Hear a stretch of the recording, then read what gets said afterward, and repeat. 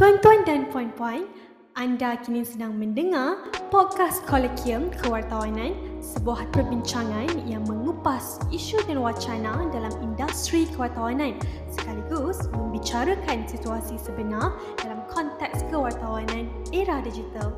Bertunggu lagi, jom kita mulakan.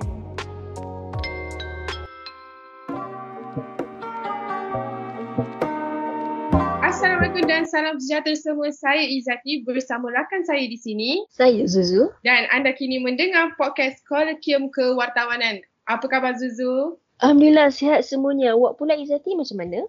Saya juga sihat, Alhamdulillah Zuzu. Apa kata awak terangkan podcast kita ni pasal apa? Okey, ini ialah podcast Kolegium Kewartawanan yang disediakan oleh kami, pelajar semester 5 jurusan Kewartawanan dari Fakulti Komunikasi dan Pengajian Media UiTM Shah Alam. Dalam podcast ini, kita akan membincangkan pelbagai topik yang berkaitan dengan bidang kewartawanan. Betul tu. Sebelum kita mula, jangan lupa untuk follow akaun Instagram kami @Kolegium44, YouTube channel Sasaran dan laman web di site.google.com/view/journalism-Kolegium. Anda juga boleh ikuti podcast kami Sasaran di Spotify. #journalism-Kolegium, #Kolegium44. Okey, dalam episod hari ini ya Izzati, topik kita ialah buli cyber terhadap wartawan, wujud ataupun tidak. Apa itu buli cyber? Okey, buli cyber ialah satu perbuatan membuli yang dilakukan oleh seseorang terhadap individu yang lain dengan mempunyai niat mencaci, memalukan serta mengayutkan individu itu secara terbuka di internet. Dan peliknya Izzati kat sini, ada yang menyokong perbuatan ni, tahu tak? Ya, betul tu Zuzu. Sememangnya perbuatan ini mampu memberi impak kepada mangsa. Jadi hari ini kita menjemput seorang tetamu yang cukup sesuai dengan topik ini kerana siapa yang dibuat beliau di media sosial telah mencetuskan salah faham yang besar dalam kalangan masyarakat. Beliau ialah seorang wartawan yang juga menggalas jawatan sebagai Ketua Belia dan Media Sosial Inisiatif di Astro.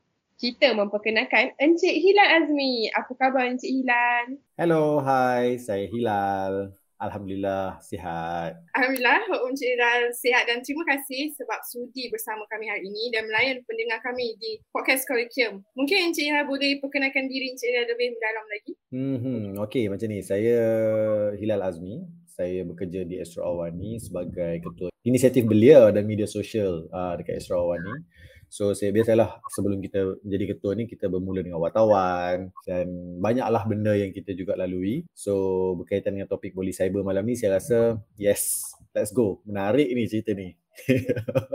Ya betul. Terima kasih atas perkenalan itu. Jadi kita tanpa memakan masa, Izzati, Cik Lal, jom kita bincangkan tentang isu cyberbullying. Okey Encik Hilal, sepanjang musim banjir yang terjadi baru-baru ini, kita dapat lihat pelbagai ekspresi netizen, especially dekat media sosial ni, diorang melontarkan kemarahan dan juga kesedihan. Ada juga yang membantu. Namun baru-baru ini ucapan Twitter Cik Hilal dijadikan sebagai, boleh dikatakan di-attack oleh netizen hanya kerana meminta mereka untuk tidak terlalu marah terhadap kerajaan. Jadi Cik Hilal, boleh tak ceritakan sedikit daripada kes ni dan apakah implikasi situasi ini terhadap imej Encik Hilal sebagai wartawan dan juga pengguna media sosial? Okey, kejadian tu memang agak menarik lah bagi saya. Sebab apa? Biasalah bila kita berada di Twitter, bila kita berada di mana-mana platform media sosial, biasanya kita akan suarakan pendapat kita, suarakan pandangan kita. Kalau kita rasa dunia ni terlalu huru-hara, semua orang kelam kabut contohnya, why not kita take a breath, tarik nafas, tenang balik, fikir, cari solution. Instead of kita bising-bising, marah orang sana, marah orang sini kan. Jadi itulah, biasalah. Tapi bila bercakap tentang kes buli cyber ni, memanglah tak nafi. Wartawan-wartawan kami, rakan-rakan wartawan saya yang bukan saja dekat Astro Awani, ada juga yang dekat Bernama, ada juga yang dekat TV3, ada juga yang dekat Sinar Harian dan sebagainya. Mereka pun memang terdedah juga dengan benda ni. Sebab apa? Kalau wartawan sebelum ni, contohnya wartawan TV lah contohnya, wartawan TV semata-mata, mereka juga kadang-kadang diserang, so-called lah diserang akibat laporan-laporan mereka. Jadi dengan zaman sekarang ni, ini pun pula dah tahun 2022, memang wartawan tugas dia memberi maklumat, berkongsi laporan mereka di semua platform, di multi platform. Contohnya kalau kami di Astro Awani ni, memang wartawan-wartawan kami perlu memberi laporan mereka secara online, sama ada melalui Twitter mereka ataupun melalui Instagram mereka, dan juga menerusi laman web dan juga di saluran 501 Astro Awani lah kan. Jadi memang terdedah kepada bully cyber ni, memang terdedah. Macam kes yang kejadian berlaku kat saya baru-baru ni tu, bagi saya taklah bully sangat sebenarnya, tapi mungkin sebab saya wartawan kot, jadi saya taklah rasa macam tertekan sangat kan. Dia biasa je lah, dia rasa lah macam kalau orang marah kita, biasalah kan, kita akan rasa jugalah, siapa tak rasa, sebab kita kan manusia juga kan. Tapi bagi saya, inilah meriahnya demokrasi yang ada dekat Malaysia, inilah meriahnya dunia netizen dekat Malaysia. Apa saja yang kita cakap, mungkin tak semua orang setuju, mungkin hanya 0.1% sahaja yang setuju, dan kalau orang tak setuju tu, ya mungkin mereka ada pandangan mereka sendiri. So bagi saya, okeylah, kita raikan je pendapat-pendapat yang ada tu, seperti mana kita raikan kepelbagaian biologi yang ada dekat Malaysia ni. Faham. Jadi sememangnya wartawan dah biasa hadapi situasi macam ni lah kan sepatutnya. Dia bukanlah nak kata biasa. Dia macam sebenarnya jadi wartawan ni memang kita perlu sentiasa bersedia dengan sebarang bentuk kemungkinan. Kemungkinan tu kita perlu bersedia dengan yang seteruk-teruk kemungkinan sampailah yang sebaik-baik kemungkinan. Jadi nak jadi wartawan kena mentally prepared lah. Itulah pesanan saya senangnya. Sebab apa? Bukan jenis bully cyber macam ni je tau sebenarnya. Dia ada banyak lagi risiko-risiko lain yang perlu ditanggung juga kan. Tapi bila cakap tentang bab bully cyber ni, bagi saya memang akan ada rakan wartawan juga. Pernah juga ada rakan wartawan saya yang juga mengalami sedikit tekanan, depression sekejap dan sebagainya. Jadi sebabkan kita wartawan, mungkin kita perlu melatih diri kita untuk selesaikan cabaran-cabaran yang ada tu secepat mungkin lah. Tak perlulah nak meratap lama-lama kan. Betul. Jadi situasi yang macam mana Cik Ilal hadapi hari tu kan, bagi Cik Ilal sendiri, adakah netizen tak faham dengan konteks siapan Cik Ilal tu, ataupun mereka sengaja memperbesarkan konten tu? Okey, dia macam ni. Sebab bila berada di mana-mana platform media sosial, ada sebahagian kata kunci tu memang tengah hangat dibincangkan. Okey.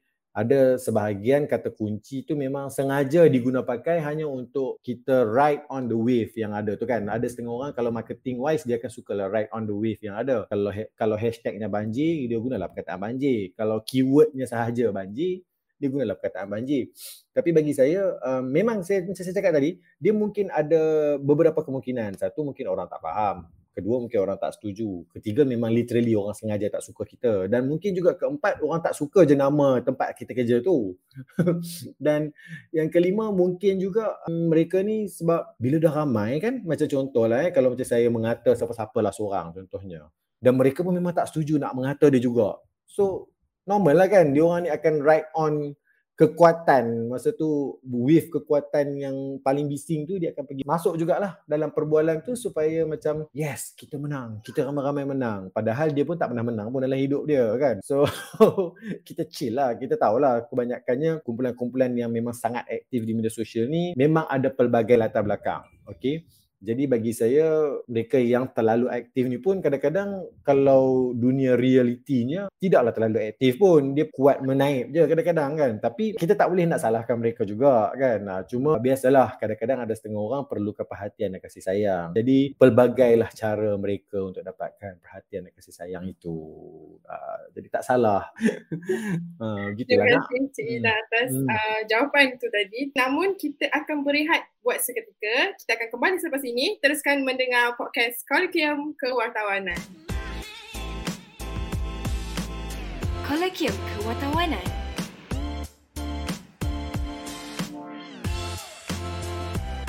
Dalam konteks Malaysia, apabila kita membincangkan satu perkara melibatkan wartawan ini, saya setuju, tetapi pencerita kandungan juga ada sisi. bagaimana pula dengan media massa?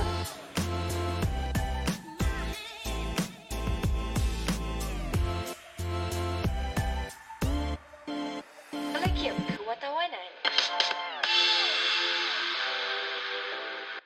Anda kini sedang mendengar podcast Kolokium Kewartawanan bersama saya Zuzu, Izzati dan Encik Ilal Azmi dalam membicarakan topik bully cyber terhadap wartawan, wujud ataupun tidak. Okey Zuzu, topik yang dibincang ni semakin membuat-buatkan perasaan yang ingin tahu saya. So Encik Hilal, kita teruskan dengan soalan yang seterusnya. Adakah ini pertama kali Encik Hilal sebagai wartawan pernah boleh dikatakan dibuli cyber oleh pengguna laman sosial Twitter ataupun tidak? Ataupun mungkin di laman sosial yang lain? Okey. Zuzu dan juga Izzati, saya rasa lah sebenarnya saya tak kategorikan benda ni sebagai bully cyber lah kot. Saya belum kategorikan dia sebagai kadar teruknya situasi ni, tak sampai tahap membuli cyber. Saya tak rasa dibuli pun. Tapi kalau mungkin kepada orang biasa, mungkin mereka akan rasa benda ni dibuli lah. Macam mana pandangan Zuzu dan Izzati kepada kejadian yang berlaku tu kan.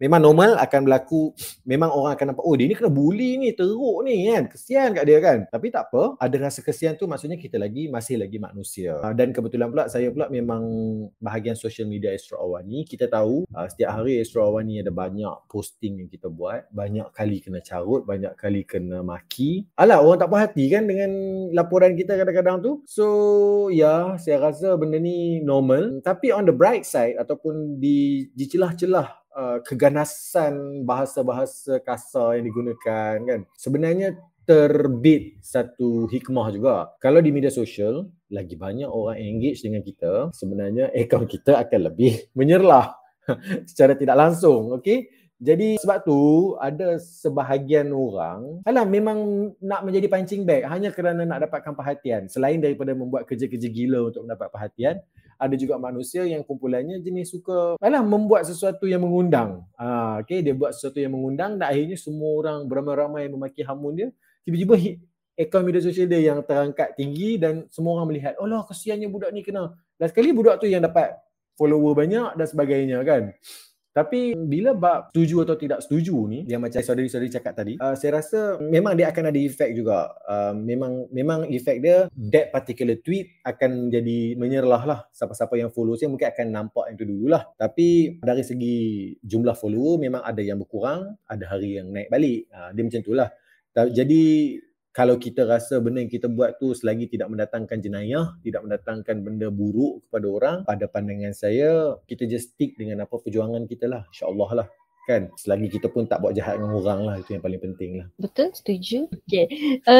Jadi secara generalnya lah kan, adakah corak cyberbully di Malaysia ni boleh katakan macam mana menyasarkan pihak wartawan juga? Mungkin boleh jadi sebab kalau kita tengok kepada trend lah saya suka tengok kepada trend ni juga. Sebab apa? Dia orang ni kadang-kadang suka mensasarkan sekumpulan-sekumpulan manusia lah. Tapi nak kata sasaran dia kepada wartawan pernah terjadi juga sebenarnya dulu. Sebab satu zaman iaitu ketika era 2017-2018, ketika itu ada satu jenama berita yang mereka langsung tak suka. Kan? Apa saja laporan pun dia orang akan cakap, oh inilah kaki jilat, inilah kaki pengampu kerajaan dan sebagainya dan sebagainya. Tapi dia orang ni menjalankan tugas mereka kan. Nak buat macam mana kan. Jadi biasanya itu mungkin juga akan berlaku, tapi bagi saya along the way dah masuk dekad ini di tahun 2022 ni, saya rasa memang fokus kumpulan-kumpulan yang aktif di media sosial ni, mereka mungkin akan menyasarkan kepada kumpulan-kumpulan wartawan yang mungkin dia orang tak suka. Jadi biasalah tu, kita ada dua pilihan je, suka atau tak suka. Tak suka, ciao. Suka, kita usap dan peluk lah. Betul-betul. So, masa tadi Cik Hilal dah pun cerita tentang, ada juga rakan sekerja Cik Hilal yang pernah hadapi perkara yang sama, which is cyberbully. Tapi daripada pandangan diorang ataupun pandangan Cik Hilal, apakah tindakan yang mungkin kawan Cik Hilal ataupun Cik Hilal yang akan ambil sekiranya ada pihak yang keterlaluan dalam membuat cemuan dekat social media? Sebab sometimes bila ada orang yang publicly boleh cakap, dia akan cakap sampai berkaitan dengan family. So Cik Hilal boleh maybe bagi contoh? Dia senang je. Setakat tak setuju, lepas tu dia maki, tapi beramai-ramai maki dia mungkin jadi bully. Tetapi pada pandangan saya, selagi dia tidak memberi ancaman, ancaman keselamatan. Memang ada juga bully-bully yang datang macam Izzati cakap tadi. Dia datang dalam bentuk macam dia pergi cari balik gambar lama-lama. Jadi bagi saya, kalau sampai tahap membuat ancaman tu, kalau kami di peringkat wartawan, biasanya kami akan terus buat report polis je. tak ada masalah pun. Dan dia mungkin juga akan mengganggu tugas kami melakukan tugas sebagai wartawan. Kami akan report polis jugalah kan, ataupun cubalah cari jalan untuk bertenang. Tapi biasanya kalau saya kalau berlaku sesuatu kepada kawan-kawan juga kan, rakan-rakan sekerja dan sebagainya, yang pertama saya check dulu dia okey ke tak. Okey itu dalam bentuk sakit jiwa, ada rasa ada tiba-tiba timbul cadangan nak bunuh diri ke tidak. So saya check macam tu dulu. So kalau so far dia tak ada, dia makan masih selera, dia masih boleh tengok TV, dia boleh keluar exercise dan sebagainya. So bagi saya tak ada masalah. Cuma kalau kadang-kadang bila kejadian macam ni berlaku, sesetengah kawan-kawan kita perlukan perhatian dan kasih sayang juga. So kita call lah dia ataupun pergilah jumpa dia, sembang kan. Untuk riliskan stresnya adalah sebab kadang-kadang tu dia bila ramai sangat orang memaki hamun dan kritik kita, memang kita akan stres lah. Tapi normal, itu memang normal. Kalau nak kerja jadi wartawan, you memang literally kena mentally dan physically memang kena tegar lah sikit kan. Dari situ baru kita boleh kembali bangkit. Dan biasanya bagi saya, kejadian-kejadian macam ni sebenarnya dia menjadi macam booster tau kepada kita punya semangat. Yes, kau rasa kau pandai kan? Okay, I do another report. You kena faham, okay? So, itulah kelebihan yang ada pada wartawan. So, Alhamdulillah, semuanya berjalan dengan lancar lah setakat ni. Tak ada apa-apa lah. Okay lah kot. Sebelum kita sambung, teruskan mendengar podcast Kolokium Kewartawanan. Kita akan kembali selepas ini. Kolokium Kewartawanan.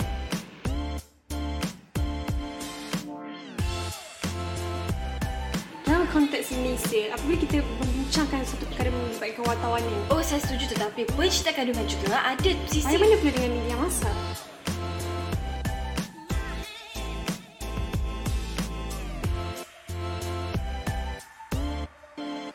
Kolokium Kewartawanan. Kita kembali dalam podcast Kolokium Kewartawanan. Kita masih lagi bersama dengan Encik Ilham Azmi dalam mengupas isu buli cyber terhadap wartawan, wujud ataupun tidak. Kita akan teruskan perbincangan tentang insiden cyberbully yang dihadapi oleh Encik Hilal sendiri. So, tanpa melengahkan masa, kita teruskan ke soalan seterusnya. Adakah Encik Hilal masih mampu keluarkan hasil kerja seperti biasa ataupun macam tak menghadapi apa-apa kegelisahan lagi, lebih-lebih lagi mungkin tidak mendapat sokongan di social media? Alhamdulillah kerja saya tidak terganggu, jadi maka saya teruskan tugas saya dengan baik, insyaAllah. Setakat ni tak ada apa-apa lah, di peringkat management kita pun okey je, insyaAllah. Okey, sekiranya Encik Hilal berada di situasi si pembuli cyber, apakah nasihat yang Encik Hilal boleh sampaikan kepada mereka? Bulilah dengan cermat, ingat orang yang tersayang. Okay, cermat tu macam mana kalau nak membuli ni, kalau tak setuju, gunalah perkataan yang sesuai. Kalau tak setuju tu, janganlah sampai memaki hamun kan. Memanglah kita tak setuju dengan sesetengah orang yang mungkin, mungkin dia punya pandangan tak sama dengan kita, jadi kita boleh cakap dengan cermat kan. Sebab walaupun kita ni negara demokrasi, berhak untuk bersuara, bebas untuk bersuara, tetapi kita ni bercakap antara manusia dengan manusia, bukan bercakap dengan haiwan. Kalau bercakap dengan haiwan pun kita perlu lebih bijaksana lah kan. So kalau betul nak berbincang, buat cara nak berbincang. Kalau rasa tak setuju, just cakap, hello, tak setuju dengan you sebab pandangan saya yang ni. Okay, that's it. Sebab lagipun perbualan ni dekat Twitter je pun kan. Twitter ni bukanlah boleh panjang mana sangat. Melainkan yang memang kaki buat thread tu lah kan. Macam, okay, buatlah rajutan kau sepuas hati. Macam tu kan. Thank you Encik Ila atas perkongsian itu. So, daripada perkongsian Encik Ila tadi, ada apa-apa tak yang Encik Ila mungkin nak kongsikan kepada generasi muda kita, especially wartawan yang mungkin akan mengalami situasi yang sama di hari-hari yang hadapan. So, apa nasihat Cik Ida? Okey, kalau saya, kaedah dia senang. Okey, satu, jika anda memang nak aktif di media sosial, beraktiviti lah dekat sana, bersosial lah di media sosial itu. Sebab media sosial ni umpama sebuah dewan ataupun sebuah lokasi untuk kita sama-sama berkumpul dan bersosial. Kalau kita masuk ke dalam satu ruang untuk menjerit-jerit, untuk memaki hamun, ia akan menyebabkan ruang tu jadi tak best. Sekarang ni kita nak jadikan ruang tu best, bermanfaat dan berilmu. Jadi kita anggapkan dia macam tu. So bila kita dah berjaya anggapkan dia macam tu, maka kita tidaklah sentiasa nak menjerit, nak memarah kepada dunia dan sebagainya kan. Bayangkan kalau kita duduk dalam satu dewan contohnya, tiba-tiba ada seorang masuk menjerit-jerit, memaki hamun. Macam, hey, Apa yang kau cuba lakukan di situ kan? Jadi begitulah maksud saya. Tapi bagi anda yang mungkin ada cubaan ataupun memang bakal menjadi wartawan ataupun yang memang suka menjadi wartawan bebas yang berada di lokasi yang memberi laporan tentang apa saja kejadian di depan mata anda, laporkanlah sewajarnya. Sewajarnya maksudnya kalau anda tengok ada kejadian, contohnya tanah runtuh, ya tanah runtuh. Cerita tentang tanah runtuh dahulu.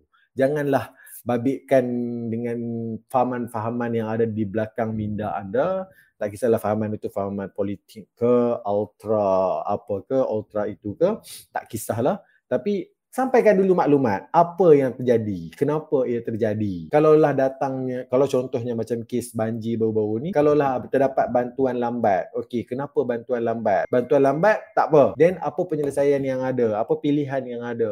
Boleh ceritakan yang tu dulu. So that dari situ kita akan bukan sahaja memudahkan dari satu pihak media untuk amplify ataupun menyebarluaskan suara anda itu, tetapi pada masa sama juga dia juga mampu membantu pihak berkuasa untuk mengenal pasti apakah jenis keperluan yang anda perlukan. Cuba bayangkan kalau orang nak minta tolong tapi dia memakai hamun. Apa rasa pula orang yang nak pergi menolong itu kan? Itulah umpamanya. Jadi bukanlah saya nak cakap semua orang dalam media sosial macam tu, tetapi bagi saya pendekatan yang perlu diambil tu perlulah lebih bertamadun. Sebab kita pun dah duduk tahun 2022, kita dapatkan handphone canggih, kita dah guna connection internet 4G, 5G dan sebagainya. So otak kita pun kena canggih lah kan, tindakan kita pun kena canggih jugalah. Itulah pandangan saya dan mungkin pesanan saya untuk semua pengguna media sosial. Dan ya, kalau kita tak bersetuju, kita boleh DM tepi ataupun PM tepi ke. Dia cakap tak setuju dan kita bincang bersama. Betul-betul. Okey, ini daripada pandangan Cik Hilal sendiri. Macam mana Cik Hilal menangani kritikan buruk terutamanya bila netizen kritik Cik Hilal sendiri daripada tweet yang Cik Hilal buat? Bila orang kritik, okey kita tengok kritikan itu betul ke? Okey, pertama.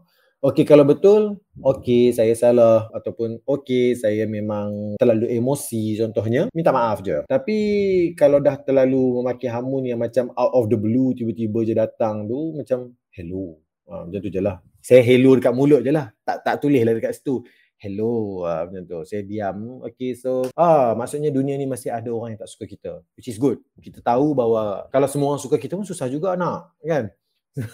So, saya bayangkan mungkin itu je lah tindakan yang paling mudah. Sebab yang penting kalau kita rasa marah, kita lepaskan kemarahan tu dalam bentuk lain, bukan di platform yang sama. Sebab di platform yang sama tu mungkin akan menyemarakkan api kemarahan yang sedia ada. So biarlah, sebab saya juga melihat the spark of kemarahan yang mungkin berlaku pada ketika itu pun sebenarnya bukannya literally datang daripada orang yang ada dalam Malaysia pun. Tapi tak apalah, itu pandangan saya lah kan. Tapi tak apa, itu setakat pandangan yang saya boleh cakap setakat ni. Betul Encik Hilal. Sebagai yang kita tahu, untuk melaporkan sesuatu ataupun untuk menjadi wartawan yang bagus, kita patut mempraktiskan etika kewartawanan dalam penyampaian, iaitu mengelakkan sebarang sifat bias. Dan apa yang kita boleh konkludkan untuk hari ini dari penyampaian Encik Hilal, bahawa semestinya wujud serta diorang menyasarkan cyberbully dalam kalangan wartawan dan sikap tersebut agak kurang menyenangkan, dan kita mungkin boleh salurkan pendapat kita tu dalam lebih cermat dan berhemah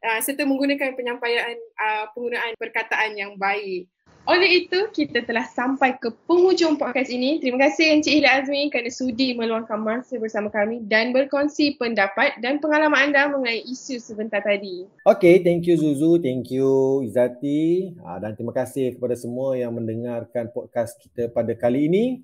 Semoga bermanfaat. Kalau yang bermanfaat tu, manfaatkanlah sebaiknya. Kalau rasanya kurang bermanfaat, tak apa, boleh PM saya dekat Twitter, dekat Instagram dan sebagainya. Boleh kita tegur-tegur dan kita sama-sama jadikan pengajaran untuk bersama, so that kita semua terus improve diri kita dan menjadi yang lebih baik di masa depan. Itu saja saya rasa untuk kali ini. Ya, itulah dia Encik Hilal Azmi yang merupakan wartawan dan juga Ketua Belia dan Media Sosial Inisiatif dari Astro. Kepada semua pendengar, terima kasih kerana sudi bersama kami dalam podcast Kolokium Kewartawanan.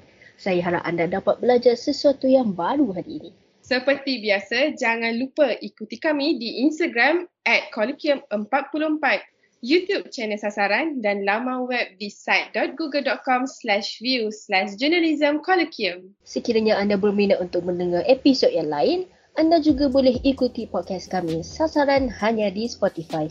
#Journalism Colloquium, #Colloquium44. Ini ialah podcast Colloquium Kewartawanan. Saya Izzati. Dan saya Zuzu. Jaga diri semua. Bye.